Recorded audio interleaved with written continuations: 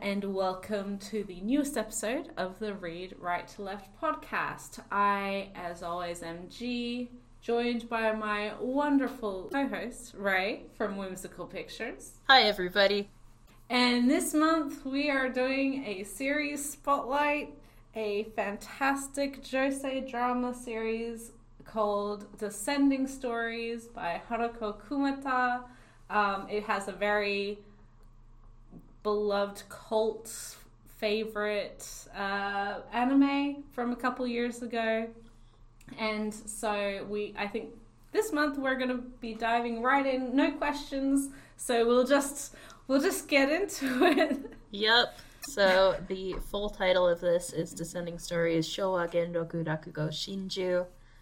Showa Genroku is like two eras in the 20th century of Japanese history, and Rakugo is the art form that this series is about. Shinju means double suicide, so it's a sort of a title that encompasses a lot, I think. But so first of all, Rakugo. What is Rakugo? The word literally, when literally translated, the two characters in it do mean descending stories. And this is the traditional Japanese performing art of comedic storytelling.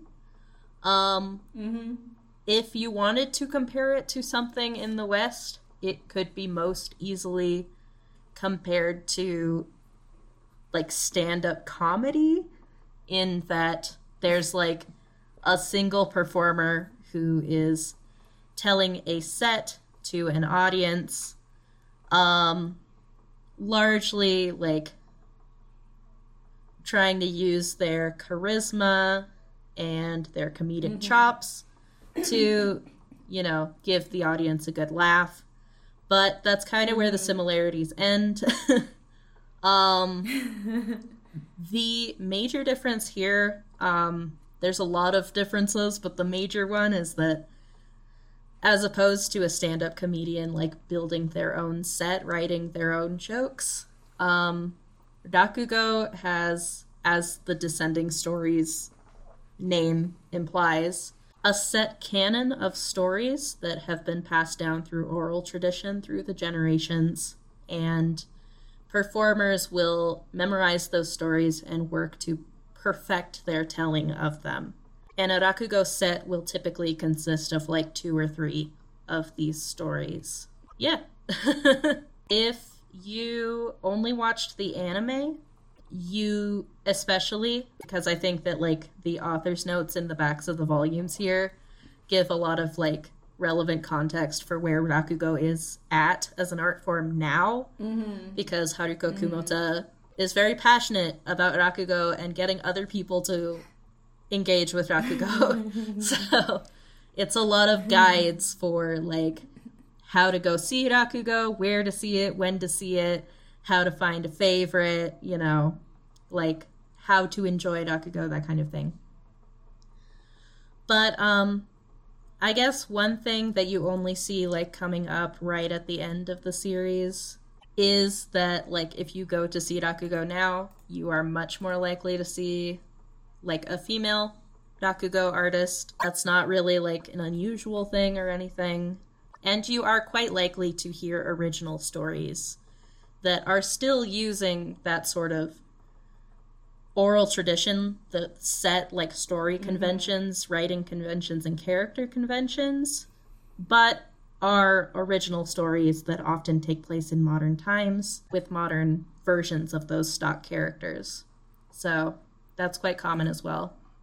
Even like sets that include like a classic story and then an original story is, you know, pretty normal these days. So when you compare that to kind of the manga series itself, and I, as someone kind of completely outside of this art form, this culture, and also this time frame, I don't know how accurately it portrays Rakugo in the Showa period. I'm sure closer than not, but a lot of, in what you've said, right, of like the modernity of female performers, original stories is not, it's something that is a big aspect of the series itself, but part of this kind of reconstruction and change of Rakugo from Showa to kind of the quote-unquote modern era,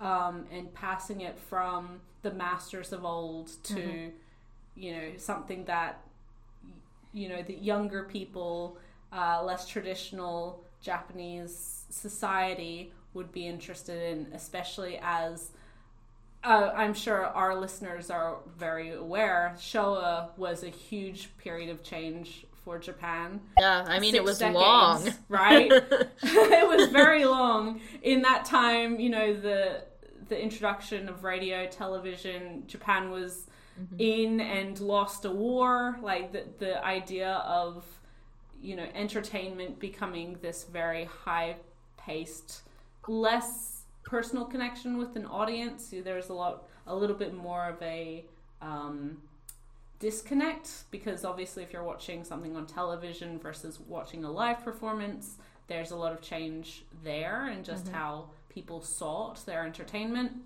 which is one of the major themes within this series. So as you said, the Rakugo of today is, in, you know, 2022 is very different from the Rakugo of the Showa period, but is also very different of the Rakugo portrayed within this series as during that change, like during the shift of like from a male only entertainment to an audience of locals who came to see a particular person hear a particular story. But in saying that, you know, live entertainment, comedic or otherwise, and again, it's something that comes up a lot in this series about the connection to the audience, and how despite our main character really wanting to kind of usher in the end of Rakugo for majority of the series,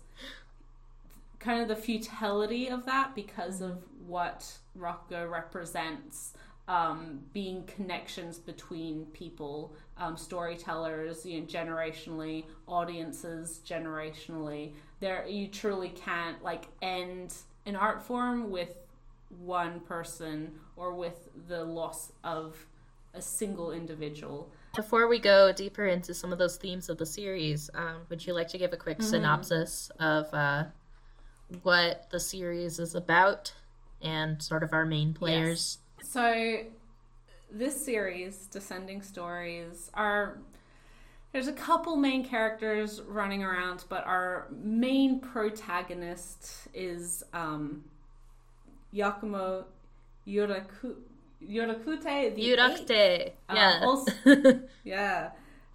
The eighth. So he's taken on this mantle, the Yakumo mantle, from his master previously.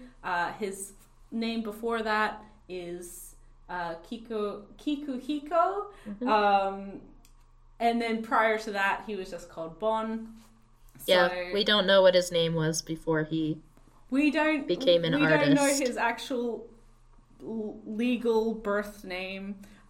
So we have multiple pseudonyms for this individual, which comes into play quite strongly throughout the story as well. So we have this, when we meet him at the beginning of the story, he is kind of an older master. He is very representative of the last bastion of Showa Rakugo, or Rakugo within the Showa period. He's like the last great master, because he is at that point like the president of the Rakugo Association. Like he's very much like in the peak of his career. Like he is, the master artist, as it were, archetypally. Yes. Yeah, so he is very representative of the art form at that period, and had been for a long time. Our other main character, well, multiple main characters, our other main character who interacts with the story mostly is Yotaro, who becomes Yakumo's apprentice, a student. He, after leaving prison, decides to become a rakugo performer after hearing Yakumo give a rakugo performance at the prison. But personality-wise, they are very, very different. He is the only student that Yakumo has ever taken in the course of his career. And so through, I don't know, just sheer force of will, spunk, he manages to join. So Yotaro, like, he leaves prison, and he's seen this Rakugo performance from Yakumo while he was there, and it changed his life, changed his outlook on life. He was like, I'm gonna be Yakumo's apprentice, and he's not quite sure how he's gonna get to Yakumo, but luckily fate has decided to do him a solid, and he just literally runs right into Yakumo and prostrates himself and asks to be his apprentice. And Yakumo, who at this point is a bitter, cynical, cold, old man, who has grown a bit capricious in his old age, I would say. You know what? He doesn't know what's come over him, but he decides to take in this kid as an apprentice, sort of, like, ironically. And calls him Yotaro, which is one of the stock characters in Rakugo, which is like the idiot character, and it really fits him to a T. And yeah. Exactly. Yes, so once Yotaro joins, in this household, starts training as a Rakugo performer, he soon learns about, there's a young woman who's living with Yakumo called Konatsu, who is the daughter of two friends of Yakumo's who have passed away, sadly, several decades before. And so Konatsu's a very major character. She's kind of representative of a lot of the change happening as well. But of course, the other two main characters were her parents, that being Sukeroku, who was Yakumo's kind of lifelong rival, brother in arms almost. They both trained under the same master. They started the same day. They come from very different backgrounds, and they have very different personalities. And very different styles of Rakugo as well. Yes, but there seem to always be drawn together in like a fateful way. They represent parts of what's missing from the other person, and in that way they continue to just be each other's support system. And Yakumo continues to be haunted by Sukeroku's ghost after his death. Yeah. And finally is Miyokichi, who's also Konatsu's mother. She's an interesting woman. Perhaps the most contentious aspect of this series. Yes. She was a geisha and formerly, had feelings for Yakumo, ran away with Sukeroku, and obviously had his child. She's very interesting, and I'm sure we'll talk a little bit about her going forward. But again, she's someone from Yakumo's past who he's haunted by, and kind of what she represents, and the guilt that he feels about being the sole survivor of this generation of people. So yeah, those are most of the main characters. We have a couple others running around, but those are the ones that matter. Yeah. We'll mention the other ones if they come up.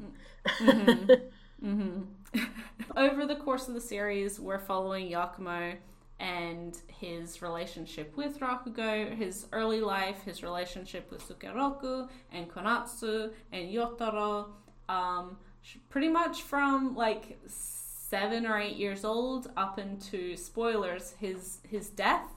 And it's such an interesting piece about the role of the performer and being an artist and what your art represents and how much you put into it, which is, again, kind of this, we touched on it, the difference in Rakugo performers and their styles and how they perform on stage and what that means to them. And for Yakumo, it's become this real love-hate relationship, almost this toxicity that he can't not have Rakugo in his life. He wasn't initially that infatuated with Rakugo, but it's become so much of a part of him that he can't imagine not being a Rakugo performer, and which is why it prompts him to want to kind of cling to it and be the end of it, because he doesn't see a lot of potential and change for the future with it. There's a couple different double suicides in this series, but one of them is like literal Rakugo Shinju, because Yakumo himself has this desire to commit a lover's suicide with his art and to die with the art form itself, carry it with him into the afterlife so no one else can have it. Because of that, it shapes a lot of how he interacts with people. Obviously, Yotaro and Konatsu, but kind of the wider Rakugo community as well.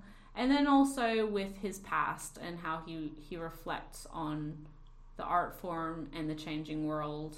And so much so that he's kind of become blind to the potential that it has, because he is so mired in what Rakugo was. Up until a point, he doesn't have a lot of perspective on what it can be. And again, that's very much in line with kind of the changing of the generations and how art changes and transforms over the eras, and which is kind of perfectly reflected in what Rakugo is and how stories do change and adjust and, you know, disappear and reappear throughout the eras. I think this one of this manga's like biggest accomplishments is that it's like just such a fantastic work of character writing.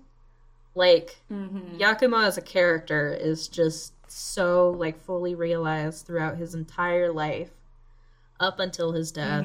It's a kind of writing that you very rarely see in manga, and certainly even more rarely see done well. It's very literary in its aspirations, which I think is quite interesting. With that, I wonder if we want to go into sort of the flashback that takes up a good chunk of the early volumes of this series, which is told by Yakumo. It is a story being told by Yakumo to Yotaro, and Konatsu, I think, is listening in as well. He's not necessarily an entirely reliable narrator, as we'll find out much later. Yeah, so this covers basically his life up until where he is, like, within the present timeline of the series, when he's taken in Yotaro. Konatsu is in her 20s, you know. It starts with him as a child. From the very beginning, the reason that Yakumo even started Rakugo was because he was sent to who would become his master, his teacher, at a very early age after he got a leg injury. I don't know if he was born disabled or if he just got into an accident and developed an injury. But his family, or his mother, presumably, was a geisha, and there's not really room for, one, boys, but also people who can't dance, perform geisha duties, dance. Yeah. He had been taught to dance. There are roles within geisha performances that can be performed by children of any gender, but he'd kind of reached the age where he'd sort of outlived his usefulness there, and he also got a leg injury that coincided with that. So, convenient reason to throw him out. He ends up at the home of this Rakugo performer master. Yakumo the Seventh. His will. Yakumo the Seventh. And as he's about to be dumped at this place, another scruffy little street kid runs ahead of him and says, I'm coming too, we're doing this. Because who becomes Sukeroku, he really just loves Rakugo and wants to be a Rakugo performer. Doesn't seem to have any family, and at first their teacher really isn't interested in taking on another kid. His wife isn't happy that they're taking on one kid anyway, so two kids. But ultimately he does decide to take on both boys and train them as Rakugo performers.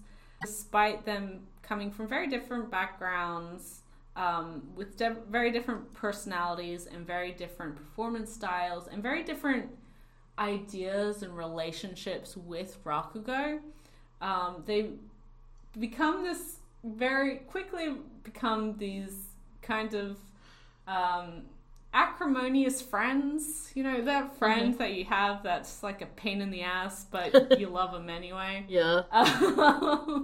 So Yakumo never really approves of Sukeroku's behavior, especially. Not approves, but he doesn't truly understand him or could be as free, quote unquote, as him. Yeah. Well, he also doesn't approve of his behavior.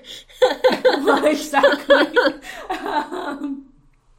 But the two of them, despite all the odds, they train together, they grow up together, and even when they go their separate ways, as they continue to rise in the ranks of Rakugo, they still end up kind of falling into each other and supporting each other, whether that be through their art or financially, which is normally what Kiku's doing for Sukeroku. Which is, we have an interesting reversal of fates going on there, where Sukeroku being much more outgoing, much more of a crowd pleaser, much more just popular, with the ladies and everyone else. Much more, I guess, he's got that it factor, right? He's got this inherent star power that makes everyone turn towards him like a magnet, which leads him to sort of rise in the ranks and find a voice for himself within Rakugo much earlier than Kikuhiko does. And we see, Kiku, who, very much during a lot of the early part of his life resents Rakugo as, this thing that he's sort of been imprisoned in. He has to do it. He's been abandoned, and so this is the only thing left to him. So he's got this resentment towards the art that he's trying to refine, and also he just doesn't have those qualities that Sukeroku does. He's quiet and reserved and thoughtful and timid. So it takes him a very long time to find what Rakugo means to him, and thus, what his performance style even is. He feels like he has to be someone like Sukeroku, or like any of the other, great Rakugo performers that he's looking at, who are much more outgoing, much more outwardly funny. And so in trying to be like them, he's just doing some really horrible Rakugo because he's just not that person.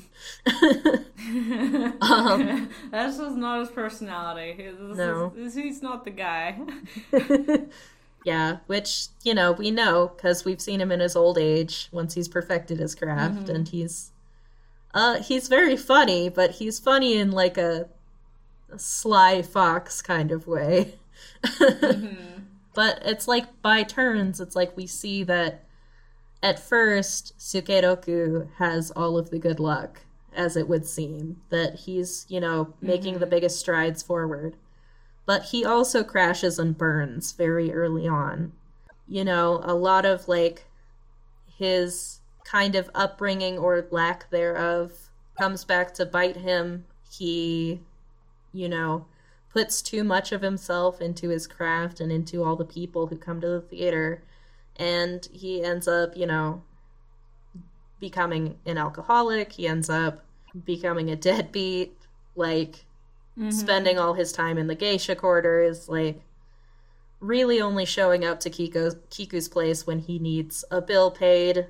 So, and by that point we can see Kiku like starting to find his footing, because he's sort of, first of all, he's gaining the benefits of being the good son when the prodigal son has left the nest, but he's also just been quietly following tradition for a lot of years, and his master likes that because he doesn't want Rakugo to change, and he sees that Sukeroku represents a kind of change that is just thoroughly different from everything that he believes that Rakugo is, and so he puts all of his faith into Kiku instead. And we see that sort of reversal of fortune. When Sukeroku seems like he has everything, Kiku has nothing. And when Kiku has everything, Sukeroku has nothing. And it's so hard for them to kind of coexist at the same level at the same time. It's almost like they can't. Like, there's so much in direct opposition to each other. And I mean, the two of them do represent two different perspectives on Rakugo, right? Where Sukeroku is all about, making his art accessible to the people and allowing the art form to change with the times, even if that means, like, original stories, if that means, letting go of some of the more highbrow, if you would say, like, intellectual aspirations of the art form. Yeah. Whereas Yakumo, Kikuhiko at this point in his life, represents the traditions, the old ways, this refusal to change with the times, this refusal to acknowledge the audience as active participants in the art form. Sukeroku is very much like, my Rakugo is nothing without them, whereas Kikuhiko's entire thing is that he feels he can only truly be himself when he's doing Rakugo. And, whether there are other people in the room, be damned. Like, he couldn't care less. Rakugo is how he expresses himself as a person. And there's no engagement to an audience in his mind, aside from, like, well, that's the expected. You want your audience to like you. Yeah. But if they're engaged with his art, it means they're engaged with him as a person, and that's validating to him as someone who sometimes has a shaky sense of self, which I'm sure we'll get into. And so we see, like, that opposition between artist and audience, like, who should be prioritized, and as well as that opposition between tradition and modernity, between sticking to the old ways and adapting to the new. And we see consistently that these two, if one of them is doing well, the other one is not. They are in direct opposition, and they cannot both succeed, which we don't really see a resolution to until we get into the next generation of characters. Before we kind of transition to the next generation of characters, I wanted to note that this rivalry, this kind of incapability to coexist, is almost highlighted by Miyokichi and her relationship with these two men, wherein she she herself is a very complicated person who, through circumstance and decision, has ended up with a string of bad relationships, and she jumps from one to the other in an attempt to find someone to accept her and understand her. And so her feelings are very all over the place in regards to both of them. There's an idea there that she loves, like, the person she truly loves or she sees herself most in is Kiku, Yakumo.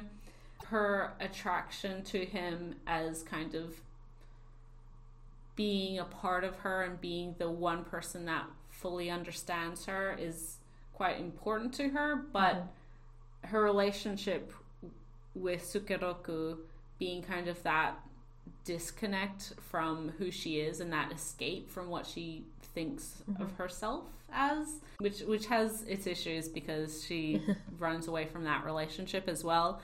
There's this aspect there as well of, like, Sukeroku is very attainable to her because he's immediately attracted to her, and, like, DTF, frankly. Whereas she dates Kikuhiko for a long time, and, like, he is just not emotionally there at all. Yeah. He's too into his art. He's too into Sukeroku. And he's just also a very closed off and emotionally distant person. And for her, I think that her claiming she sees so much in Kikuhiko is almost like a reflection of the pedestal she's put him on because she sees him as unattainable, as well as, like, a reflection of, like, her own self-loathing in a way. You know, she's learned to sort of mold herself to be desirable to any man, but she can't figure out how to be desirable to this man, kind of is... Yeah, the person that she's most curious about or most interested in. Or, you know, ends up mistaking that lack of interest as him understanding her on a deeper level. Which I don't necessarily think, like, since we're spending this whole story in Kiku's point of view, I don't think is necessarily the case. Like, he's mostly just baffled and bewildered by her existence. So, and he cares about her, sure, but he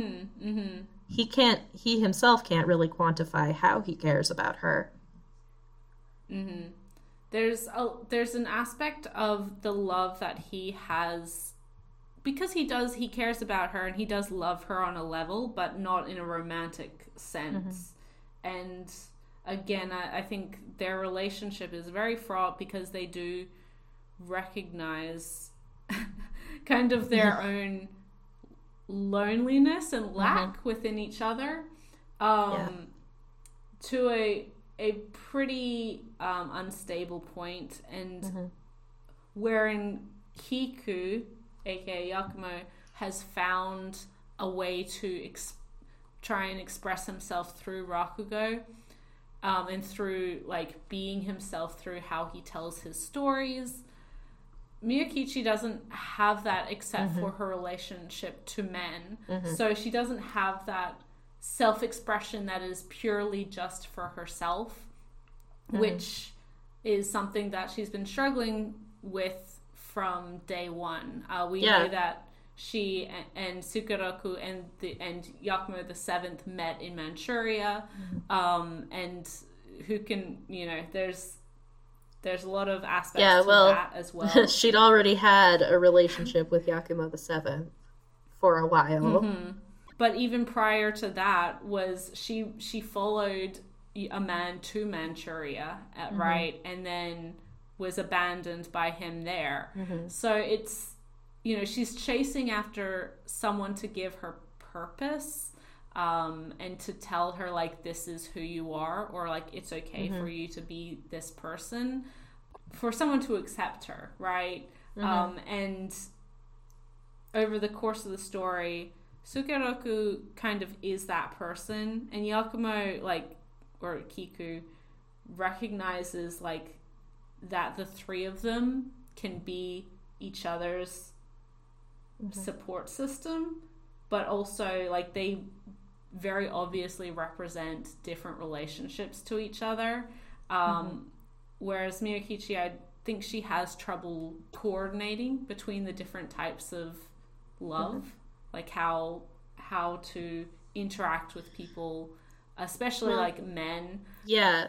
So we see repeatedly this motif of like her only knowing how to define herself by her relationship to men. And we also see a series of men who don't know how to quantify a woman except in terms of like property and like an object or a reflection of them more than anything. We see this from Yakumo the Seventh, who like is a geezer by the time we meet him, right? Yeah. So he has very old-fashioned ideas about women. He warns Sukeroku and Kiku not to get too close to her. Like, you know, a girl like that is fun for a fling, but don't get any emotions involved because she's going to be your ruin. And Kiku, like, hears this from him and recognizes that it's kind of hoary and old, right? But by the same token, later on, when he's asked, you know, why women can't do rakugo, he says, women belong in the audiences because they motivate men to do the best art of their lives. When a man sees a beautiful woman in the audience, he's motivated to become an even greater artist and reach for even greater heights. That's where a woman belongs. So the only person we really don't see treating Miyokichi like a vessel for his own shit is Sukeroku, the one who so much like prioritizes the audience that he loses himself in the mix. And he's frankly just a mess. I mean, you made the point that Sukeroku, he loses himself in his audience, so much so that, you know, once he loses his access to Rakugo, once he gets kind of kicked out, he loses himself. He becomes this bum where, I mean, he wasn't super responsible or wonderful prior to this, but he completely loses all motivation. He doesn't want to work. All he does is stay at home and drink all day. We also see, like, Miyokichi denying him from performing Rakugo, even in, like, local capacities. And even when he was still active, she would be like, I can't believe you're doing that stuff. That's not a real job. And it's like, this is like conjecture on my part, but I think like following the whole idea that she has no vessel for self-expression in this era besides her relationships with men. You know, perhaps she resents her husband for having that vehicle for self-expression when she cannot, and that she can't be that vessel for his self-expression. That he doesn't find himself in her in the same way that she finds herself in him or in whomever man that she is with, or the version of herself that she wants to be. It's a very complicated relationship. And during this part of the story wherein we're hearing about their relationship and their untimely death from Yakumo, this is where the unreliable narration comes in how they ended up dying in a horrible accident, which is true, but because of how he tells it, because of how he presents it, and in order to protect the people he cares about the most, both Sukeroku, Miyokichi, and Konatsu as well, he takes on the entirety of the guilt. So when we learn about the realities of this whole situation, what happened, why it happened, it's a lot more complicated and a lot more focused on Konatsu, which he's been protecting her from her whole life and which she doesn't remember and which has been foundational to her quote-unquote hatred of him. She doesn't like him. They've never gotten on because of her misunderstanding of the situation, but also, well, they again, there's a very contentious relationship. They care about each other. They don't exactly like each other, but they need the other person to be there. Mm-hmm. Again, in a way that, well, it is love, right? Like, it's a familial love. They care about each other deeply, but they're both very hurt and broken people. They're also both stubborn gits. Don't forget that. Well, yes, that too. None of these people are very good communicators for being storytelling. They're like one functional thing that they do. Except Yotaro. Yotaro. Nothing if not a good communicator. Too good, honestly. But speaking of Konatsu, you may have gathered, dear listener, that this series operates in a lot of dualities between characters. And there is very much a duality between Miyokichi and Konatsu as the two sort of main female presences within the series. There's a couple other side characters, but overall it is a very male-centric series and male-centric art form at this time. So a lot of what we see reflected in that duality is how Konatsu, who is also a very strong-willed woman, and very clever in ways that aren't, dissimilar from her mother. But we see her grow into a much more headstrong young woman. We see more doors open for her. We see, even though, Yakumo has his moments of old man sexism, at the end of the day, what he says to her most often is, do as you please. Yotaro, the man who she ends up with, is just, as much as we've dropped this word, just an absolute wife guy.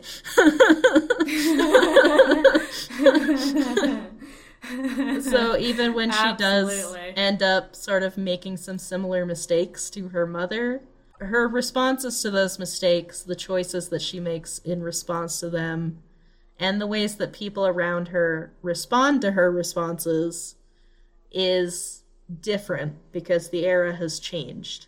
So,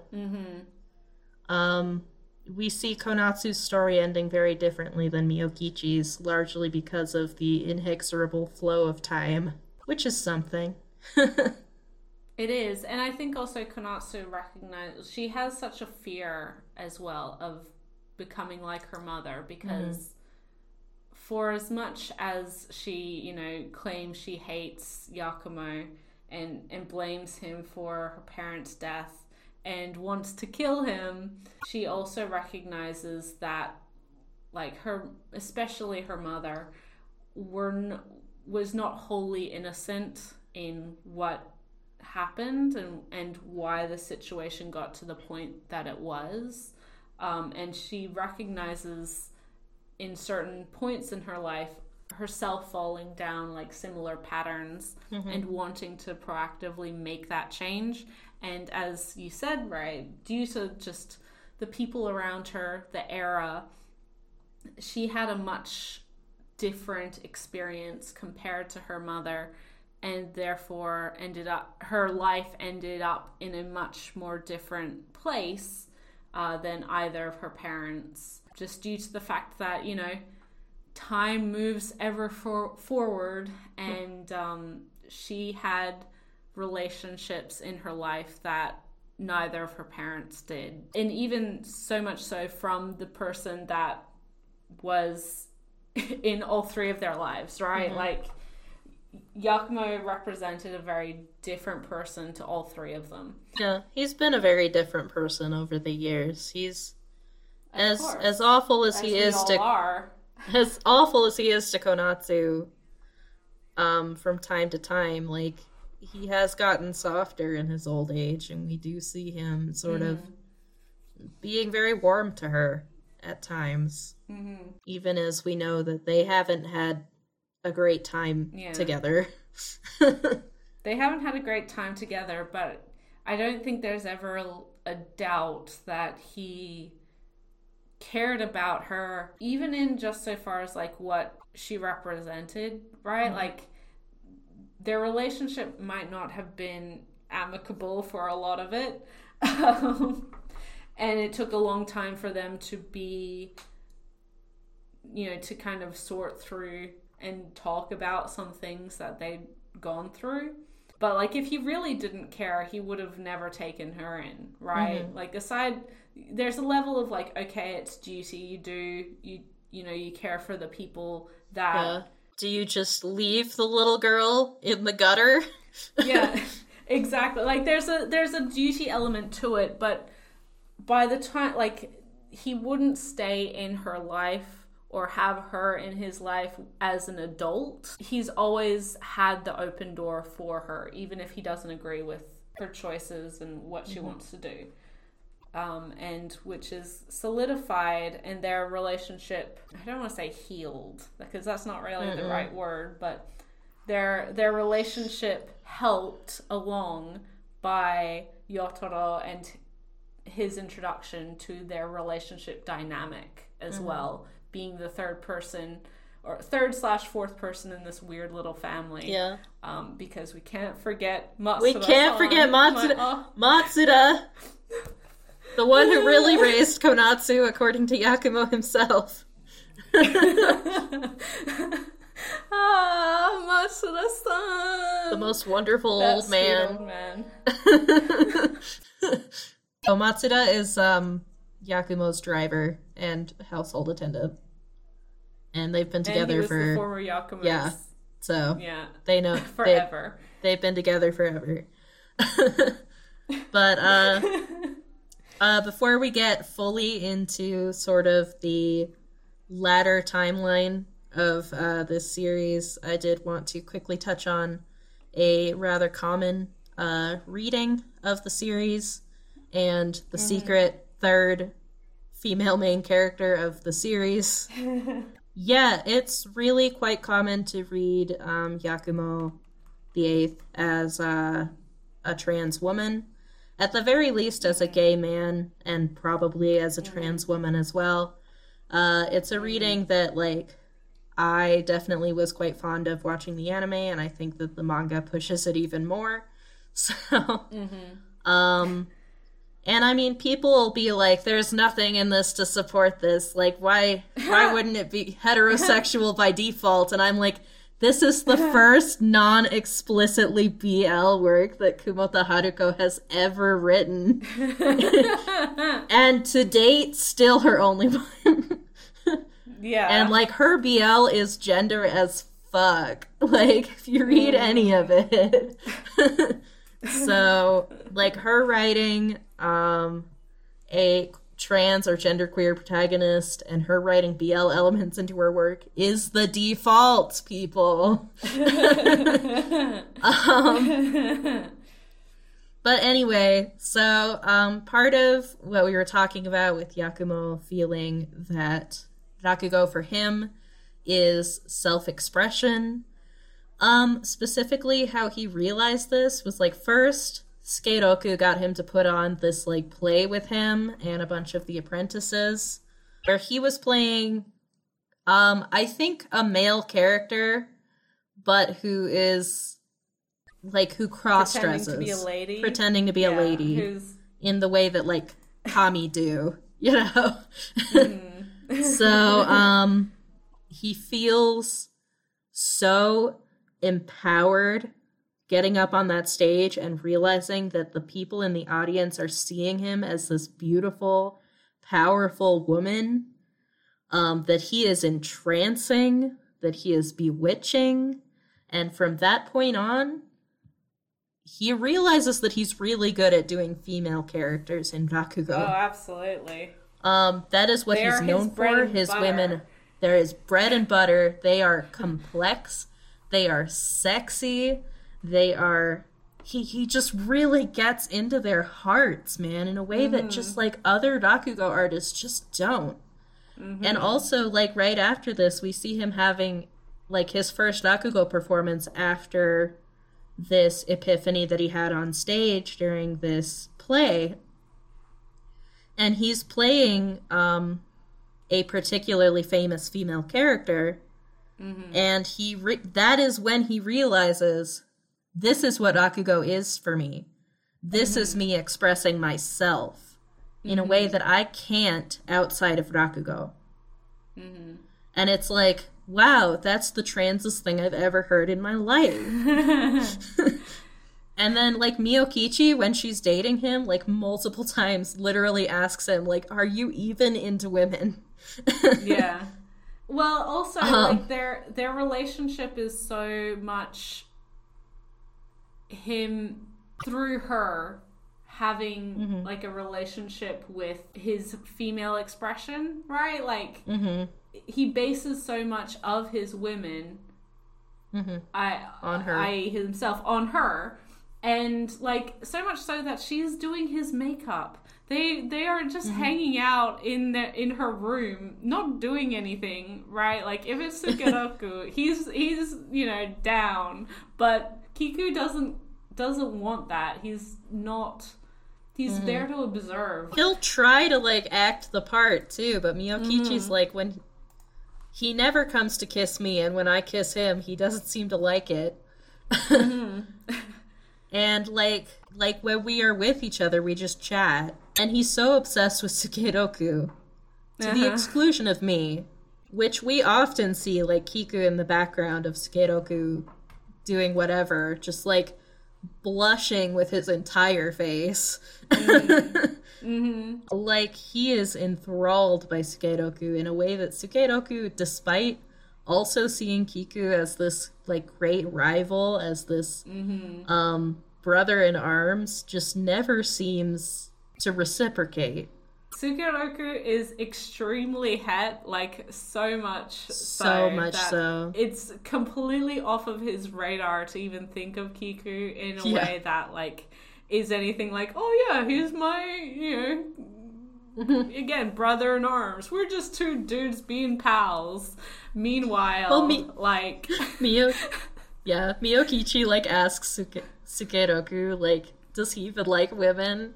Because she's gotten sick of asking Kiku to his face, I guess. Yeah. And Sukeroku's like, of course he likes women. Women are great. Women are wonderful. And it's like, well... what Rakugo artist doesn't love women? And you're like, well... Well... There's loving women... And then there's loving women insofar as, like, you want to be a woman. You just, like, are a woman, and you love men as a woman. And you are in a relationship with another woman who also loves men as a woman. Or even, again, and I also agree that I think it's a very valid reading and very obvious as to, like, the trans reading of Yakumo Kikuhiko. But even if you don't subscribe to that, it would be just absolutely impossible to read him as, like, heterosexual in any way. Because regardless of whether he wants to actually be a woman insofar as he identifies as a woman in the ways that he can within, like, the Showa period and society and this very traditionalist structure and industry that he's in, or he wants to be a woman insofar as, like, the freedoms that women have to be in relationships with men, and their self-expression. Either way, right? Like, this is not a man who's like, I definitely want a wife and 3 children at home. Yeah. This is... Yeah, I'm gonna spend all my nights in the geisha quarters, and I am utterly secure in my masculinity at all times. So there's that. And I think that that very much like plays into sort of his rigidity as a character in that like we see him grow into a very bitter and cynical old man who's just clinging to the old ways for dear life, and doesn't want his art to change. He would rather kill it himself with his own hands than and then die himself than watch it change. And I think that that gains like a lot of layers when you add to it the idea that, you know, whether you interpret him as just queer or possibly trans, that, you know, a lot of that same sort of stubbornness, a lot of that same just like larger societal lack of imagination, lack of realization that these people exist, lack of willingness to realize that these people exist. I'm not wording this like as well as I want to, but like that definitely like you can see that as well reflected in his sort of inherent tragedy as a character, and the fact that he never really, there are ways in which he never really ends up fulfilled. He's a product, he's a product of his era, right? In all sorts of ways, and ultimately becomes a representative of that era, kind of, well, for the art form, but also for, you know, Showa as it is. He grew up within a society that was very much a certain way, but that was also kind of the pinnacle of change, right? And from the very start, he, like, the first scene that we see him in as a little boy is him being cast aside for his gender and place of birth, as well as his disability. And that's in the Taisho era, right? So we see this sort of lack of resources that's sort of restricting of what he's able to do and what he's able to accomplish. I mean, Rakugo is set out for him as his course. And he doesn't really have any freedom to deviate from that, and he resents that for like half his life. So like even from the very first scene where we're introduced to him through to the very last scene, it's like this thematically carries through all the way. In so much so in saying like he's a product of his time in a different era. If he was born, you know, within the younger generation, his life could have and would have probably gone in a completely different trajectory, as we all are like product of our situation and of the society and time that we are born into. The fact that he does cling to tradition and the rigid structure of what he's been forcibly brought up into is just further to that point, right? Like it's just a continuation of, he's been rejected so much throughout his life. And so when Rakugo starts to change, that becomes something like he doesn't want to be rejected by something he's become familiar with and that he's come to see as representative of himself, which obviously brings that whole relationship to the art form and to, again, this changing society, the bubble era of Japan, and that, like, completely switching how audiences engage with media.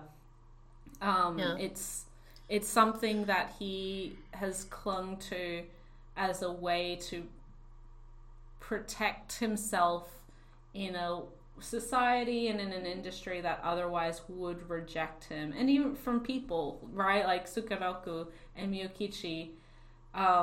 You know, I don't inherently think they would reject him, but I don't think that he knows that they wouldn't reject him, right? Like his level, and certainly they wouldn't understand. Exactly. His level of understanding of their relationship is very different from their perspective of it as well.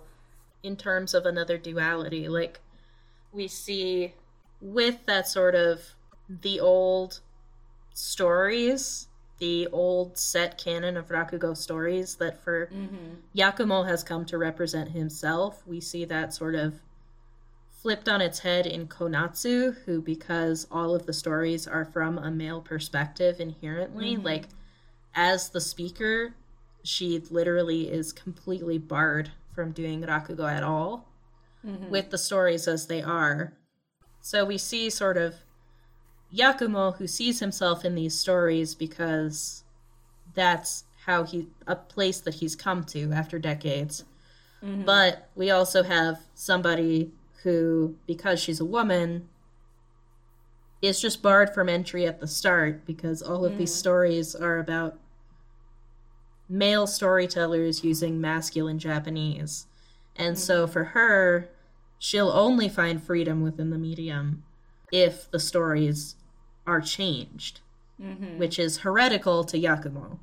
Yeah, absolutely. And the adaptability and the need for art to change over the years, and especially when we're talking about like traditional arts, how easily things can be lost if there's no one to continue that chain of artistic expression, especially for something like, live storytelling.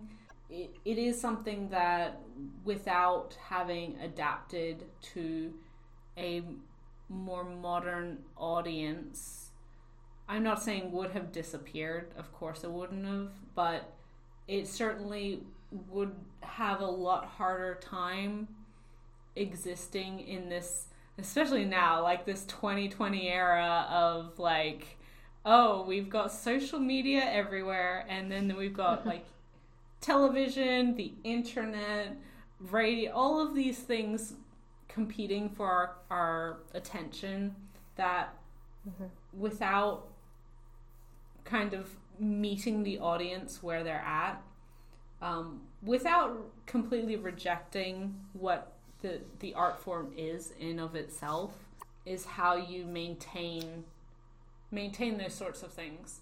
And the good thing about art is that, it is able to change. It is able to adapt to what it needs to be to continue its relevancy. Yeah. And I mean, this, of course, does come up in the series, as you've mentioned.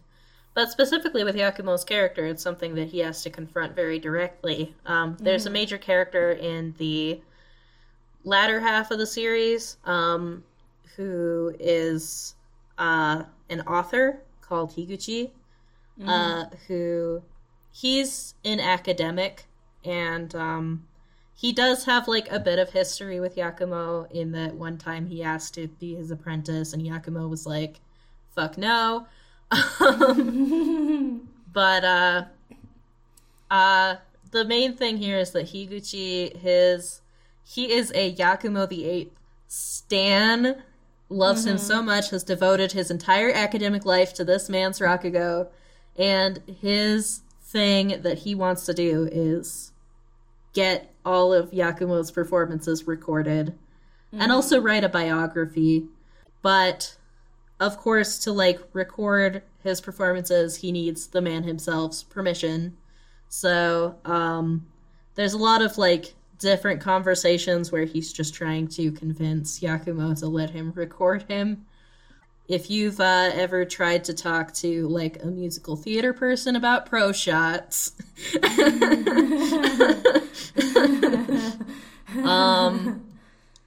can often be a long and pointless conversation.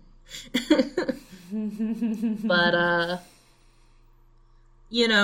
eventually we do come to a point where Yakumo sort of, is very much coming to a point where he feels his age, where he's, having health problems and stuff and starting to feel his own mortality, I think. And he does eventually agree to have his life's work recorded for posterity and, like, now, his Rakugo is immortal. He'll die, but it won't.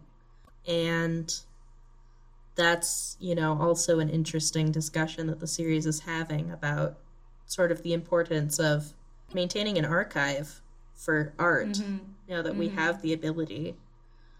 We also find, they find a sole video recording of Sukeroku from when he was alive, and we see how incredibly emotionally important this is for Konatsu and Yotaro and Matsuda. Rakugo has this bank of stories, or this history of very specific stories told. So it's not so much the content that is, I don't want to say interesting, but that's more so the interest is in the performance that the performer gives, right? And so every Rakugo performer has their own style, has their own way that they present stories. So you can listen to the same story, a dozen times from a dozen different people and have a different experience every single time.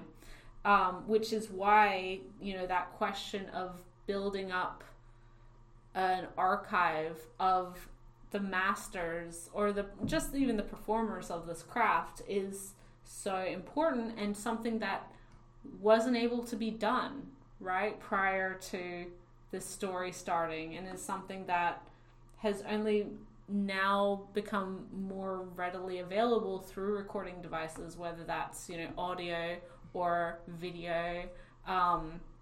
So within this changing world, the idea of Rakugo persisting not only through the stories themselves, but Rakugo persisting through the performances of people past and present and future is a lot more interesting for the art form.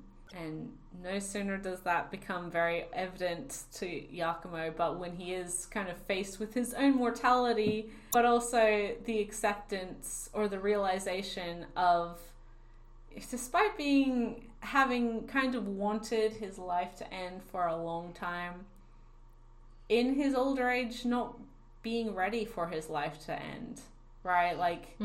The realization that he doesn't want things to finish with him, that he doesn't actually want to commit double suicide with Rakugo, and that he wants to be there to experience the future and the change that is happening within this community and this art form that he's existed in for, the last 70 years. Yeah, and we have this beautiful moment when he's on his deathbed, and it's just this quiet moment with Konatsu and Shinnosuke, who is Konatsu's son, where, he realizes that, all these years he's spent trying to convince himself he's utterly alone. But the whole time, he's been so tied to other people, and he's got these relationships that mean something to him, that are important to him, and that he's leaving behind. And that there are people who are going to remember him when he's gone. And that there are people waiting for him in the afterlife, which he does meet them in the afterlife. And I cried like a little baby. Yes, and it's this beautiful sort of reflection of how this art form that he has been seeing as an expression of himself as an individual for so long, how it is so utterly about human beings connecting with each other, whether that be between the performer and the audience within the room, or between the writer of the initial story and the people living today, or between the apprentice and his master who's passed on.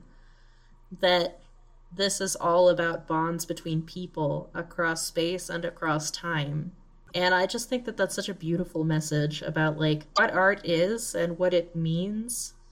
And what life is and what life means, What it means to be a person, what it means to be connected to your community and the people around you in all sorts of capacities. Yeah. So much of stories about art and artists relies so much on this idea of the artistic savant who cannot possibly be understood by mere mortals, who sequesters himself off. The genius, right? The solitary genius. The master in his workshop, right? No one could ever understand. That to be an artist is to be alone. That to be an artist is to have your work be misunderstood by the masses, you know? Whereas I really appreciate this manga and this anime, this franchise, I guess, for providing a counterpoint to that. That's like, art isn't just the creator's vision for the work, and it isn't just the audience's vision for the work. Art is a connection. Art is a conversation. And not just between, you know, speaker and listener, but between generations, between societies, between every member of an audience in a room. That art can't be reduced to one or two people. Because art, to some extent, is humanity itself. I really, Well, it's a reflection, art is a reflection of humanity and of the era and of what, I mean, art is the zeitgeist, right? Like, it reflects so perfectly what humanity and what society and what countries, geopolitically or otherwise, are doing, what it means to be human in, you know, year XYZ. And to be able to look at that in the future and see that so clearly reflected, and then also recognize, like, the universality of, like, the human experience is just so incredibly personal and so incredibly beautifully done within this particular series. And further to that point, like, to go on a little bit of a soapbox here, but, like, manga is the perfect example of this, of, like, people think of it as being, like, a single person's work, but we know even, like, the most popular dedicated mangaka does still have a team around them of assistants, of editors, of whoever it is. Like, no art is made in a vacuum, right? Art in itself, manga in itself, is a collaboration of ideas and people and perspectives that, like, yes, you know, you might have one person's name on the front cover, but there's a team of people who are responsible and contributing to this, what is the final product, and what the audience, what the viewers, what the, you know, experience is in the finality. And you need those people. Again, it's so lovely to see, as you said, Ray, art and artistry, even in a somewhat unconventional art form like Rakugo, being portrayed as something that is communal, that is involving so many different people and having this connection with the wider world, and obviously this internal connection. This story wouldn't be what it is without Yakumo and without his life's progression and his perspective changing, but it also wouldn't be the same without Yotaro, without Konatsu, without Sukeroku, without Miyokichi, without anyone, right? Like, it is so many moving pieces, but they all are a perfect part to what the series is and what this series becomes over the course of it. I just wanted to mention, like, one scene within the afterlife that I think just, like, encompasses a lot of this. Because Yakumo does, you know, he meets Sukeroku and Miyokichi in the afterlife, and it's very sweet, and I'm crying through the whole thing. And they show him that the Rakugo theater that burnt down while he was alive, has shown up in the afterlife now. So, before he crosses the Sanzu River, which is like the Japanese analog for the river Styx, serves a similar purpose. You know, he has the chance to do one more performance. And so he gets up on that stage, and there's a cushion there that whoever the person performing most wants to hear their rakugo in that moment appears there for just that moment, and then they go back to their life among the living. And for Sukeroku, that is Konatsu, little baby Konatsu. And for Yakumo, it's Shinnosuke, who is Konatsu's son and his grandson. And what I thought was so sweet was that rather than, like, you would expect at this climactic moment that he would do one of the Rakugo stories that has been shown to mean the most to him, like the God of Death, or one of the other ones that he's done over and over and over again. I guess the Weathered Bones is Sukeroku's one. But, you know, one of these sort of more dark, haunting tales, or more, like, I guess, coy, sexy tales that he's particularly good at. Sultry tales. Sultry. But instead, he does Jugemu, which is anybody who's seen, like, the extras to Full Metal Alchemist Brotherhood has seen the one where, like, Scar and Führer Bradley are just, like, yelling this really stupid long, like, Japanese name at each other. Like, what a coincidence! My name is also Jugemu. And that is a Rakugo story. And the way that it shows up repeatedly in this is that kids really like it. It's an easy joke to understand. There's nothing, like, untoward about it or hard to get. You don't need a history lesson for it. It's just like, look at this kid with the stupid long name. And that's the one that he performs. So he's performing to Konatsu and Shinnosuke, who are children, in this moment. And, you know, I just think that that's a perfect place to end his Rakugo career. Yeah, absolutely. With the children. With the children. New generation.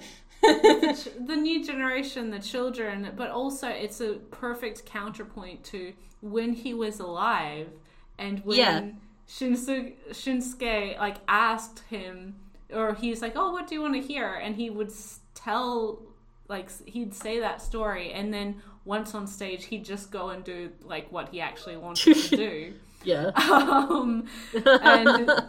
And so it's that perfect, like, growth of character of, like, okay, I need to stop being so selfish,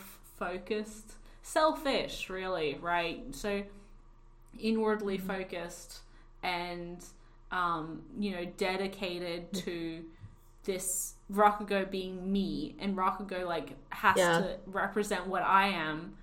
Now I'm performing for the audience that I have, and the audience that want to hear what I have to say. It's like, rather than, like, him choosing to put a bookend on his career that is his own greatest work or his own greatest challenge in life, it's like he's choosing, rather than to have a conversation with himself and his own Rakugo, he's having a conversation with his grandson, which is just showing how valuable those human relationships were to him, and how he's realized that how valuable those human relationships were to him. There's a quote, like, I don't have the right volume with me right now. One of those near-death experiences that he has a couple of them, Um, God damn it. he's old, you know, he's old. But it's like he like literally sees Miyokichi and Sukeroku and the god of death in the afterlife, but he gets yanked back by the voice of someone in his family, and he's like, you know, once again, I keep getting pulled back by my lingering attachments. Or by my human attachments, and it's like, aww. Yeah, no, the amount of times it's like, well, once again, I have failed because of the people who care about him die. Are like, oh, we don't want you to die. God. Can I just say how wonderful of an old man he is? He's so sweet. I just love him. legitimately, he mellows out so much in his old age, and I think that comes with like, yeah, I don't want to say confidence, but with self-security, and like also being okay to like question or to like confront the parts of you that you were too afraid to even like think about as a young person. I just love like, but he's still got that like that biting wit. Yeah, the sassiness. Love him. Yeah, he's so sassy. Honestly, drag queen energy. Forever and always. Forever and always. And we've touched on it a couple times already, but the ending to the series really is like what is so powerful about it. The way that everything is so perfectly tied together. Because there's a lot of ways this series could have just like dropped the ball in the last half. And it never does. It never fumbles. Should we mention the one sticking point that a lot of people have right at the end? I don't actually think that it's a big deal, because I don't think the series is pushing us to actually consider it seriously. Yeah. But rather pushing us to be like, this literally doesn't matter. The man who's asking it is a tool, and the reason we don't get an answer to the question is because it literally could not matter less. But it's the question of Shinosuke's parentage comes up. We have a pretty strong sort of assumption at this point that Yotaro's former Yakuza boss is probably the father, but that's never really confirmed or denied. Because I mean, Konatsu had, you know, she's had some rebellious moments that have gotten her in trouble. But we have Higuchi, who is the academic who is obsessed with Yakumo, who has a tendency to say very insensitive, crude things about people, and kind of treat Yakumo as less of a human being and more of an academic curiosity from time to time. He's very much like that kind of academic, right? Yeah. Like nobody, you know, some people are friends with him, but like they don't really like him. Yeah. He's very annoying. He just keeps showing up. But he asks a much older Konatsu, like decades after Yakumo's own death, if maybe the relationship between an adoptive father and adoptive daughter ever evolved into something more. And she refuses to answer him because it's a stupid question that doesn't matter. Shinosuke is literally a teenager now. And it almost feels like a direct, like, facing the audience and being like such an old, like, because it really runs counter to everything the series stands for. Yeah. Because it would be this idea that, Shinnosuke is very good at Rakugo because he contains the blood of two great Rakugo masters within him, which is against what the series is about. So I really don't think that the series is genuinely asking you to consider that point. I think it's actively asking you not to, considering who the person who asked the question is and how he got immediately blown off afterwards.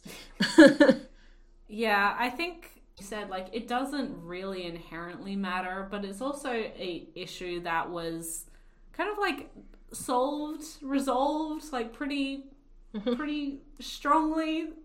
And the idea that, like, you can only be talented because of, like, your blood, your pedigree, which it's also in your blood. like which also is like so counterintuitive to both Yakumo and Sukeroku, right? Like, they didn't come from Rakugo people, family. No, yeah. So it's like the Sukeroku name continues to live on despite its lack of pedigree because of people actively rebelling against the idea that you need a pedigree to be a Rakugo artist.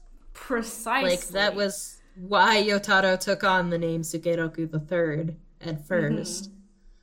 It's why Sukeroku took on the name Sukeroku II from, like, the bum who raised him on the street. Exactly. And that bum was just like a guy, right? Like, when he left Rakugo, or when he was kicked out of Rakugo, he didn't have a family to go back to. He wasn't, he wasn't from some swish Rakugo family, head of household. He just was a guy.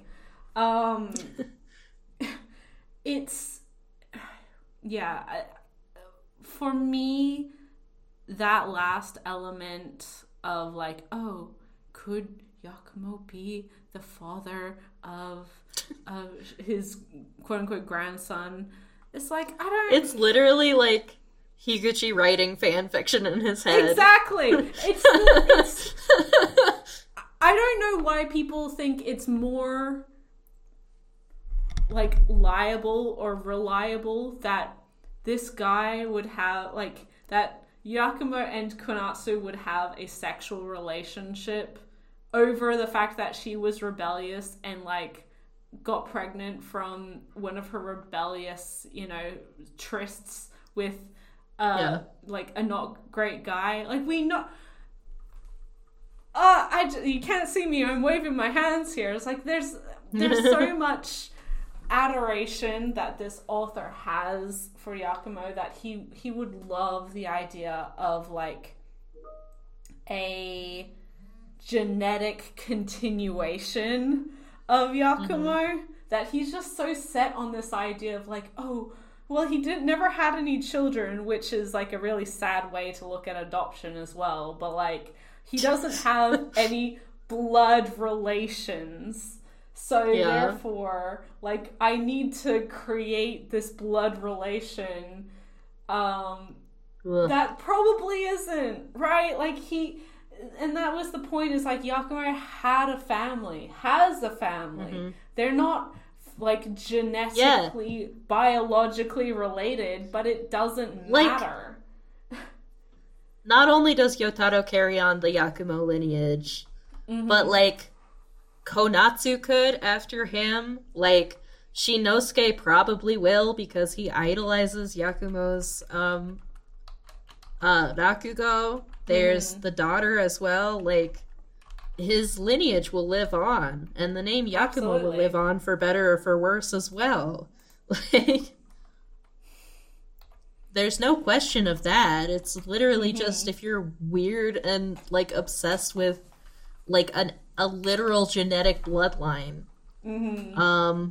So, which we know isn't, like, inherently what Rakugo is about. We've also, throughout the series, seen characters wherein the sons of great masters do not take upon the, the name, the generational name of their fathers. And that's okay, right? Like, it's the head disciple or head student who becomes the representative of that namesake. Yeah, it's just such a weird... I'm not surprised it's like a sticking point or like a kind of like an off-color end cap to this finale. But like, again, I think for me it's pretty clear that like this is not something to be taken seriously. It's not something that matters. It's not something that, regardless of the situation, and like also up front, I don't believe this is the case. Like, again, this is just writing fan fiction for the sake of fan fiction. Yeah. But this kid who looks like really obviously like either of those Yakuza dudes. Yes, either of those Yakuza dudes, plus his like actual biological grandfather, and his mom. Like, it's just, you know, I can understand why people might, like, make the decision of, like, oh my gosh, they introduced this, therefore, like, it's something to worry about. But it's also, like, use some critical thinking, guys. Just, like, contextually, does this make any sense at all? Yeah, I don't know. I think it's a non-starter. People who want to believe that and want to criticize the series for that aspect have missed a fundamental part of this plot, and also like what that character, all of those characters represent in the story, and what family represents, right? Like, it's just sigh. Can we talk instead about how much of a gross hipster Shinosuke grew up to be? Oh my god, yeah. Jeez, gosh, shit, sis. You wouldn't understand. You didn't see Grandpa perform. And it's like, yeah, he's got these big, stupid hipster glasses, and he's got the hair. Oh my god, the hair. And, like, he's sitting here, like, brooding and, like, listening to, like, Showa-era Rakugo performances. And the thing is that, like, he's a grubby teen, so he'll hopefully grow out of it. He's got some parents with strong personalities, and a sister who won't. I say all of this with great affection. Yeah, I mean, and again, like, what he represents as, like, the future of Rakugo, because he's just as infatuated with Rakugo as his family has been, both biological and otherwise. That, like, it's a reassurance to the future of Rakugo, and again, that kind of like how the art form continues to change, even if he is like a snobby hipster who's like, oh, the masters of the Showa, they're so cool. You wouldn't understand, sis. You wouldn't understand. Grandpa was amazing. Rakugo just isn't like it used to be in my grandfather's days. Meanwhile, he's like 17 and just like the most gormless youth. Just, Adorable. But to be fair, you know, he's not that much younger than his dad would have been when he's like, I'm going to become a Rakugo performer myself. So and he was adorable too. So I know, what a child. Honestly, when I reread the series, because it's been a while since I'd read it, because I read it as it came out, I was introduced to it via the anime, like I think everyone who is aware of it. And Man, when I realized that Yotaro was 22 when he went to, like, when he left prison and wanted to become a Rakugo performer, I'm like, oh my god, child. Sweetheart. Oh, youth. Baby girl. Baby girl.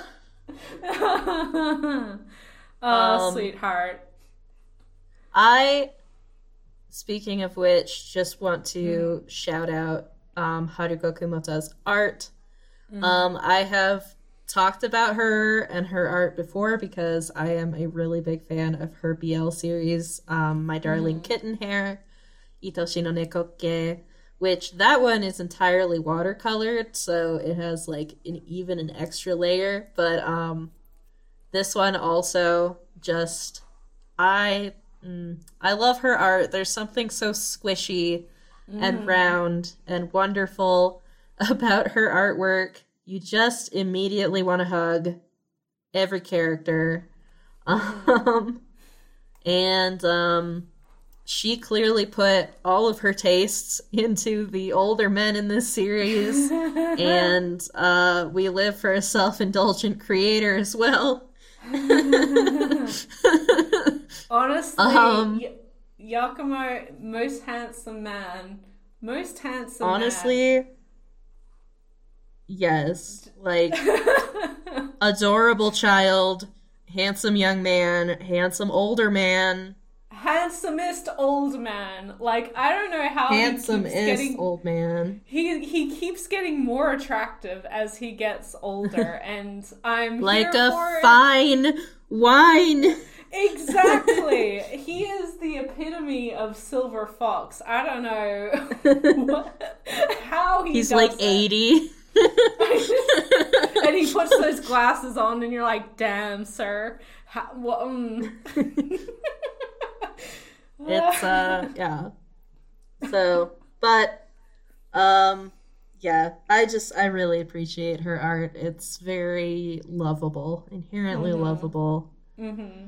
There's an effortlessness to it as well, a confidence behind her brush line that, I don't know, you just read it and you feel like you're in good hands.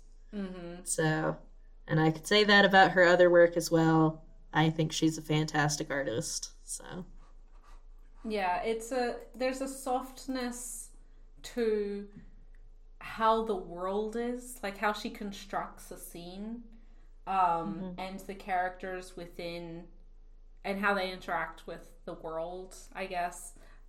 Plus also like the amount of just beautifully evocative, like the afterlife is so beautifully done. Both like the creepy side of that and also the very harmonious, peaceful end of life. It's just, it's so beautiful. It's just, I mean, I don't want to say it's art on the page, but it is, right? Like, it's art on the page and it's done so well and complements what the story is without miring it in, because this is a very dramatic story. It could get bogged down very easily with a heavier art style or with a... Yeah, but there's just so much warmth. Exactly. And that's so wonderful. There's a lightness, and also like the comedy helps a bit as well. Just the way that it incorporates all of its different elements to present this story in a way that is just so overwhelmingly well done. So with so much heart, even when it is dramatic, even when it is extremely tragic, it's done with such love and care and affection for the characters and for Rakugo, right? For this art form that even when it's at kind of its lowest depths, when Yakumo is confronting his own mortality, when he is so ready to slip into death, because he feels like he deserves that, it's appropriately weighty and appropriately dramatic and appropriately heartbreaking, but it doesn't feel like overwhelmingly negative or upsetting, or I don't want to say nihilistic, but it doesn't feel the same as, like, for example, a Inuyasha series, right? Like, it's not that same style, even though for a good chunk of the series we are following a character who kind of very proactively doesn't want to be alive, doesn't feel he deserves to be alive. And it very easily, without that very delicate balance of art style and presentation and character growth, and character presentation, it could very easily become just like very dour and a big downer, and maybe just as effective and just as well done, but it's not the same experience. And I think it takes a real master to be able to juggle all of these things into a story that honestly is like, I'm still somewhat in awe that this series got licensed and has been released in English by Kodansha. In its entirety. In its entirety, exactly. Like, the anime had a huge cult following, as I said, but it's not Attack on Titan. It's not like this is never going to be a popular, hit mainstream series. It wasn't ever functionally meant to be that.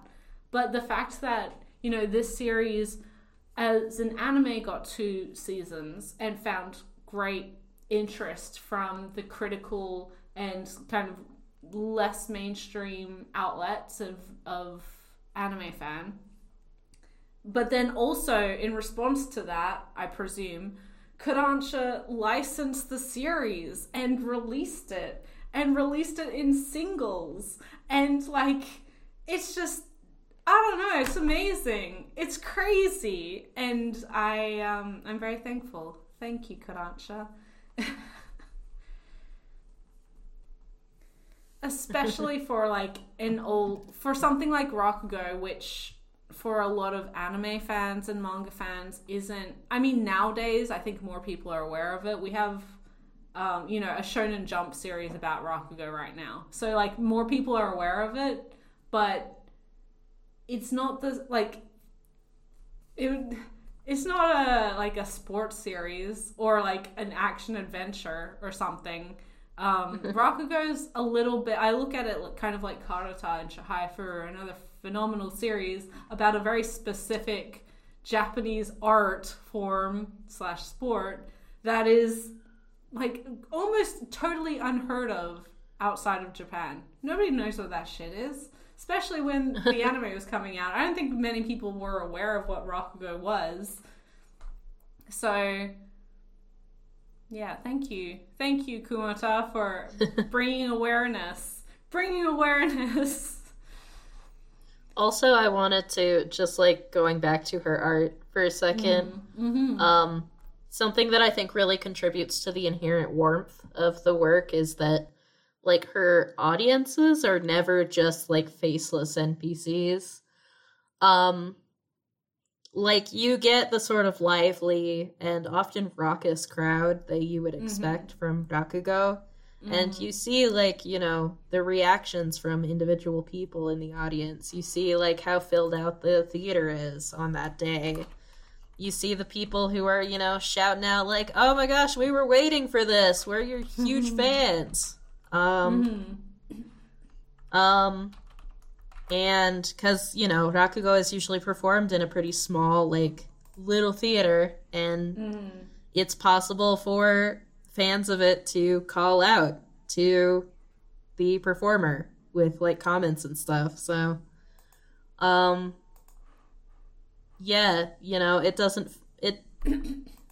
series ultimately doesn't want you to understand Rakugo as a single performer lecturing to an audience, a faceless audience. And the art contributes to the idea that no, this is a room full of people creating art together through mutual enjoyment of it. That is Descending Stories, Showa Genroku Rakugo Shinju. Everyone go read it. Everyone go read it. Everyone go watch it. The other thing that the anime I think has the step up is that like it actually has the Rakugo performances, which are phenomenal. Just by the way, so if you read it, love it, go watch it because it's a fantastic adaptation. Isn't it Studio Dean? It's someone like it's not a studio that like is super hype right now. And Dean never truly was, but like this is a phenomenal series in all its iterations, and if you haven't read it or you've been on the fence about it, and we spoke a lot about spoilers, which is always going to happen in our series Spotlight, so like sorry if you haven't you've never tried it, but it is a series worth reading. I regard it as one of like the truly literary manga we have available, especially in English. And it's just, and by that token, it's like I know a lot of people don't like spoilers, but for me it's like this series is not the kind of series that even by knowing every single plot beat before you go in, that it's going to be ruined. Like, these characters are so complex, particularly its central character portrait that it's creating is so complex. We couldn't possibly, like, fit all of the complexities of this single character into our 2-hour discussion today. Like, it's not, you know, the kind of art that's going to be ruined by knowing the twists and turns anyway. So, which I don't think a lot of art is, but I understand that's a contentious point of view. So, it's but not certainly like not this one. Yeah, it's not like we were discussing like a murder mystery here, right? Like this is a story about a man who grows into an adult, gets old, and then dies. And tells some stories along the way. But this is and truly... he has a job. That's the story. That's the story. But it truly is, as you said, like such a incredibly done character portrait.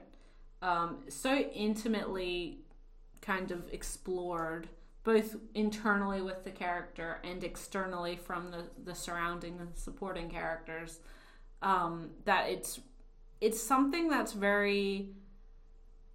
I can't think of too many other examples, especially in like manga, that are done quite as effectively and with such reverence to the human experience.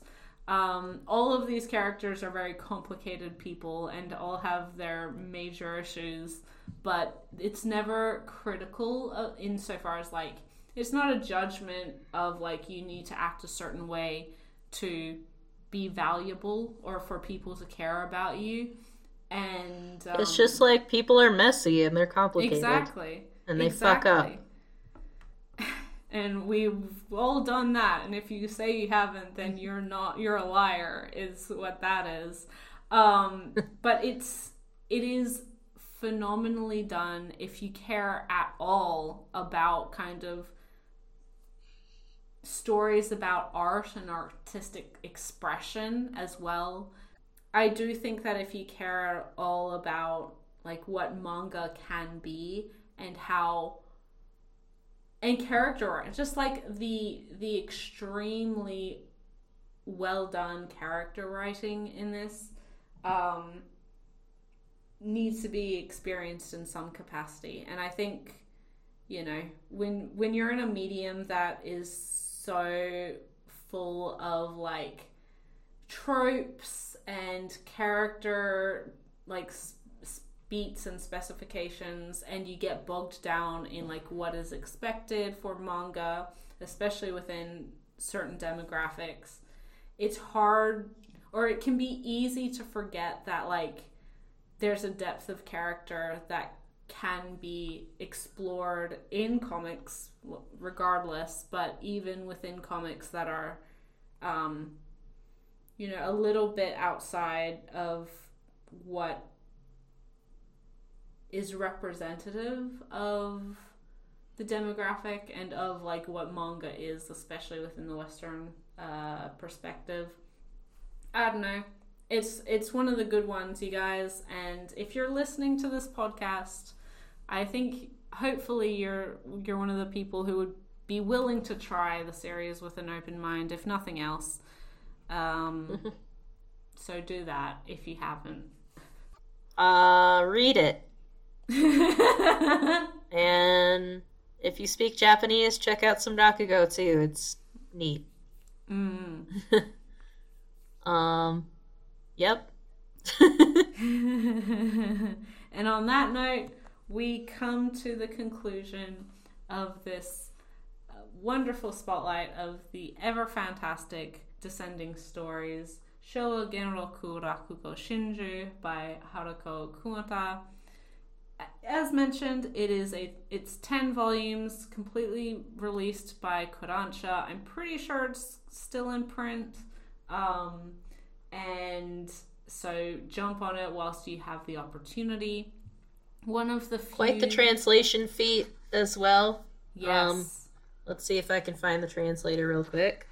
We've got a company listed here, Alt Japan Company Limited, with the names being Matt Travad, Hiroko Yoda, and Matt Alt. So, there you go. So, yes, check it out.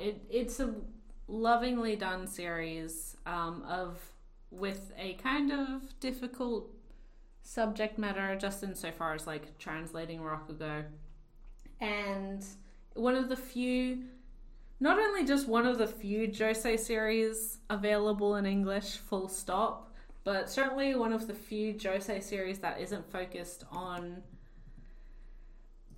I don't want to say a female character, because even outside of, like, trans perspective or potential there, it still has a lot of female influence there.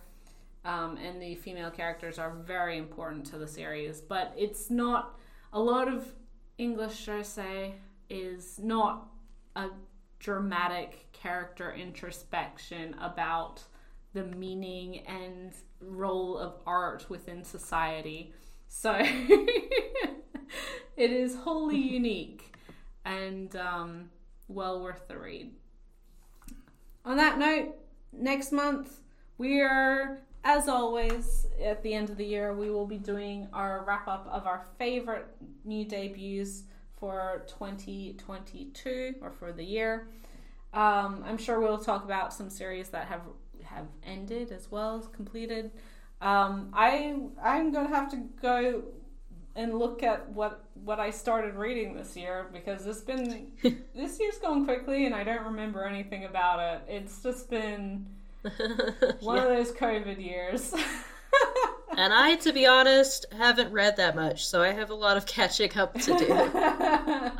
There was, you know, as you'll recall, a like halfway around the world move halfway through my year, so a little bit behind. Yeah, I mean, exactly. Between you moving, me moving, the world just still being all in a kerfuffle. The just sheer amount of manga that is released on every given day, and the sheer amount of, like, inaccessibility because printing schedules are still all screwed up. The paper shortages are just out of this world. It's been a time.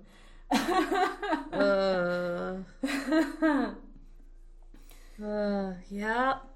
But regardless, if you have any questions or you want to give us your own new favorite debuts for the year, be sure to leave a comment on this specific video on my YouTube channel, Simply G, or hopefully if Twitter still maybe exists in a month, we don't know. This is post Musk era.